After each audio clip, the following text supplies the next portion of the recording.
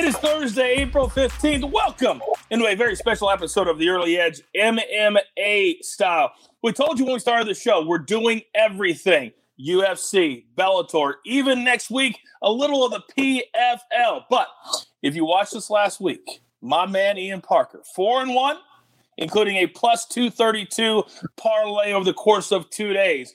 This week, once again, we got Bellator, Friday night, 9 Eastern, right in the family showtime, and then UFC Fight Night on Saturday, Robert Whittaker against Kelvin Gastelum, a fight that we were supposed to see a couple of years ago. It didn't materialize, but we're going to see it now. Let's bring in the star of the show, Ian Parker and the Duck Army. Ian, we've had to hose you down. You've been so hot the last couple of weeks. What's up, man?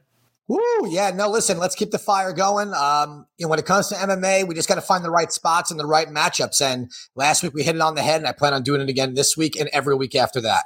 We educate and we entertain. So let's jump right in. We're going to do UFC first, 3 picks from the UFC Fight Night, then also 3 picks from Bellator. And we always will pick the main event. So let's start with this one. Preliminary bout on Saturday, UFC heavyweights. Alexander Romanov, the favorite, minus 140, taking on Juan Espino, coming back at plus 120. What do you like in this matchup? So this is an interesting fight. We don't usually get to see prospect versus prospect. I believe that Juan Espino is a very good fighter, known for his submissions. However, he's going against a giant athlete in Romanov. As long as Romanov can control his cardio and not come blazing out of the gate, he should be able to get this fight to the ground and dominate. Too big, too strong, too good of a wrestler. Give me the big man, Alexander Romanov. I like too big and too strong. I love that when I'm on that side of the fence. All right. Fight number 2 for us. Luis Pena, minus 150, taking on Alexander Munoz, coming back at plus 125. This is going to be the first fight, Ian, on the main card, at least scheduled to be in the lightweight division. What do you like? In my opinion, this is where experience comes in big. You got a guy in Violent Bob Ross, a.k.a. Luis Pena, better striker, great jiu-jitsu. As long as he can keep this fight standing against a very predictable wrestler in Alexander Munoz, I believe Pena gets it done. He'll have the reach advantage. And again, experience. He's fought way higher level of competition. I like Luis Pena in the spot. I believe he should be minus 185. And for those of you who are new or just coming into it, and you always like to ask questions, there is no dumb question. But minus 150, even minus 185 in the MMA space are low odds. They just are. You're going to start seeing minus 300s, minus 400s sometimes. So it's really important that you listen to Ian and how he positions all of his different picks. All right, let's move on to the main event on Saturday night. I cannot wait for this matchup. Robert Whittaker, he looked fantastic in his last fight. He's a minus 260 favorite over Kelvin Gastelum, plus 210 as the underdog. This is a huge spot for both guys in the middleweight division. The winner will be fast-tracked, I believe, to a title shot. What do you make here? There's no question here. Whittaker coming off of big wins over Darren Till and then dominating Jaron Cannonier, who everyone thought was going to be the next title contender. Kelvin Gastelum coming off the win over Ian Heinisch. Wrestling looked better. Cardio looked okay. The weight was on point. Whittaker's just on a different level. This is a guy that only fights 5-round fights, it seems like. And I just think at this point in their career, Whittaker is just mindset is there. I would even go and bet him straight at this point before it gets any higher. I like Robert Whittaker, and I like him by decision. As you saw in his last 2 fights, he is looking to stay healthy. That means he's going to keep the distance. He's going to use that jab, use those kicks, and he is looking for the win. Whittaker gets it done here. You used the word mindset, and I really felt like after he went down to kind of the depths of where he had been personally, his mindset is now, I want to be great. He loves fighting again. He tells you he loves fighting again. And for any fighter, they have to love being in there, or you don't want to be any part of on their tickets, so to speak. All right, those are the 3 plays from the UFC. Let's move now to Bellator 257. Once again, it's going to be at Mohegan Sun, Friday night, 9 Eastern on Showtime. Let's start with a catchweight fight, 175. Paul Daly, minus 180 favorite, taking on Sabah Hamasi. 180, Paul Daly is the favorite. Plus 155 is Homasi. What do you like in this one? Listen, Hamasi's a good athlete, but he's a striker in the situation. He has, I think, 1 or 2 wins by submission, but Daly is not easy to get down. So if you're going to give me a situation where Daly, who has more experience, who's fought way higher level competition in a fight where he's going against another striker, I go with Paul Daly all day here. I don't care if it's minus 180, minus 190. He's the better striker. He carries more power, and I believe the fight IQ will get him to victory here. I like Paul Daly. I love fighters that have really high fight IQ. All right, let's go to the co-main event at Bellator 255.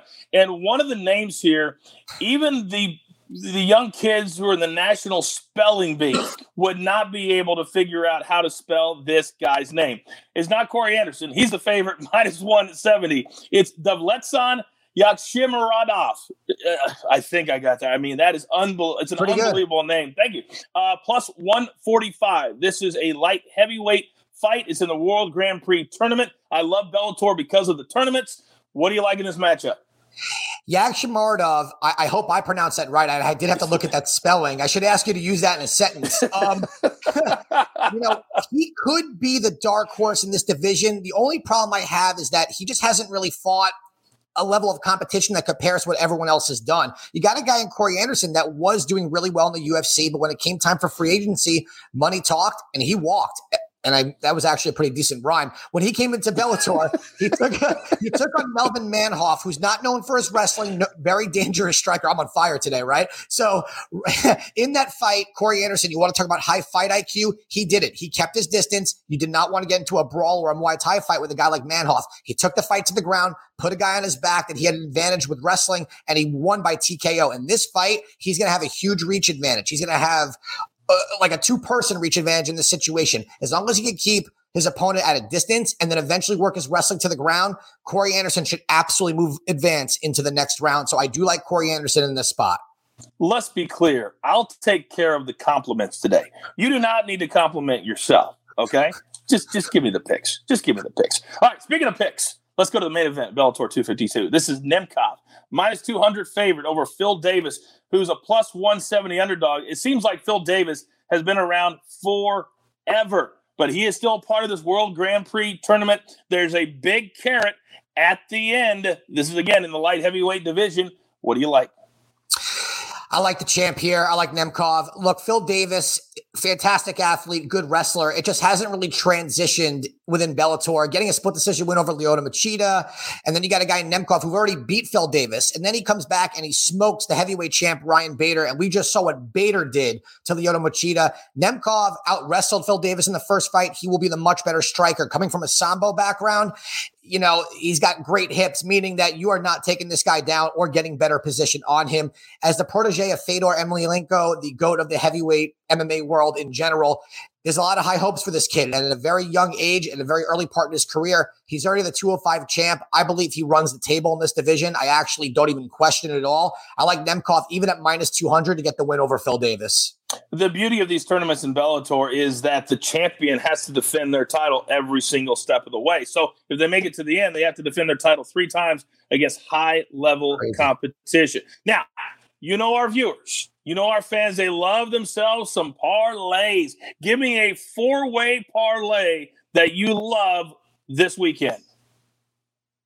Absolutely. Well, we'll start off with Bellator. We like Nemkov there. Obviously at minus 200, for those of you that are a little afraid to throw that juice, it's okay. You can throw him in the parlay. We like Al Hassan over Jacob Malkoun, the experience, and now he's moving up in weight. That power should absolutely transition to middleweight. Tracy Cortez, she's going to absolutely run circles around Justine Kish and Robert Whittaker. Again, if you don't want to lay the minus 200 and you don't want to do the prop by decision, Robert Whittaker should absolutely get the win. So that's your 4-leg parlay. I really believe this one, we should get another parlay in the books this week. All right, that's going to come back at plus 275. All right, we're up against it. Grab your paper, grab your pencil. Here is our recap, and we're giving you so many plays. Let's start with UFC Fight Night. He loves the Duck Army, loves Romanov, minus 140, Luis Pena, minus 150, and then in the main event, Robert Whittaker, by decision, plus 130. That will bring the number down. But you also like betting Whittaker straight up at the minus 260 as well. Bellator 257. Love Nemkov, the champ, minus 200 over Phil Davis. Paul Daly, minus 180 at that catch weight of 175. And then Corey Anderson, also part of that light heavyweight World Grand Prix tournament at minus 170. And then in our Jewelers Gym combat parlay, Whittaker, Alhassan, Cortez, Nemkop, wrap it all up in a nice little package. It's going to return now up to plus 279. It's going to be a great next 2 days. You've got your marching orders. Let's take all of these tickets, just like last week, straight to the pay window for Ian Parker at Ian Parker MMA. If you have any questions throughout the next couple of days, and the Duck Army for the jeweler who puts it all together. I am the coach. We don't care if it's soccer. We don't care if it's golf. We don't care if it's MMA. We're here for you. The only place for your daily and weekly early edge. Good luck.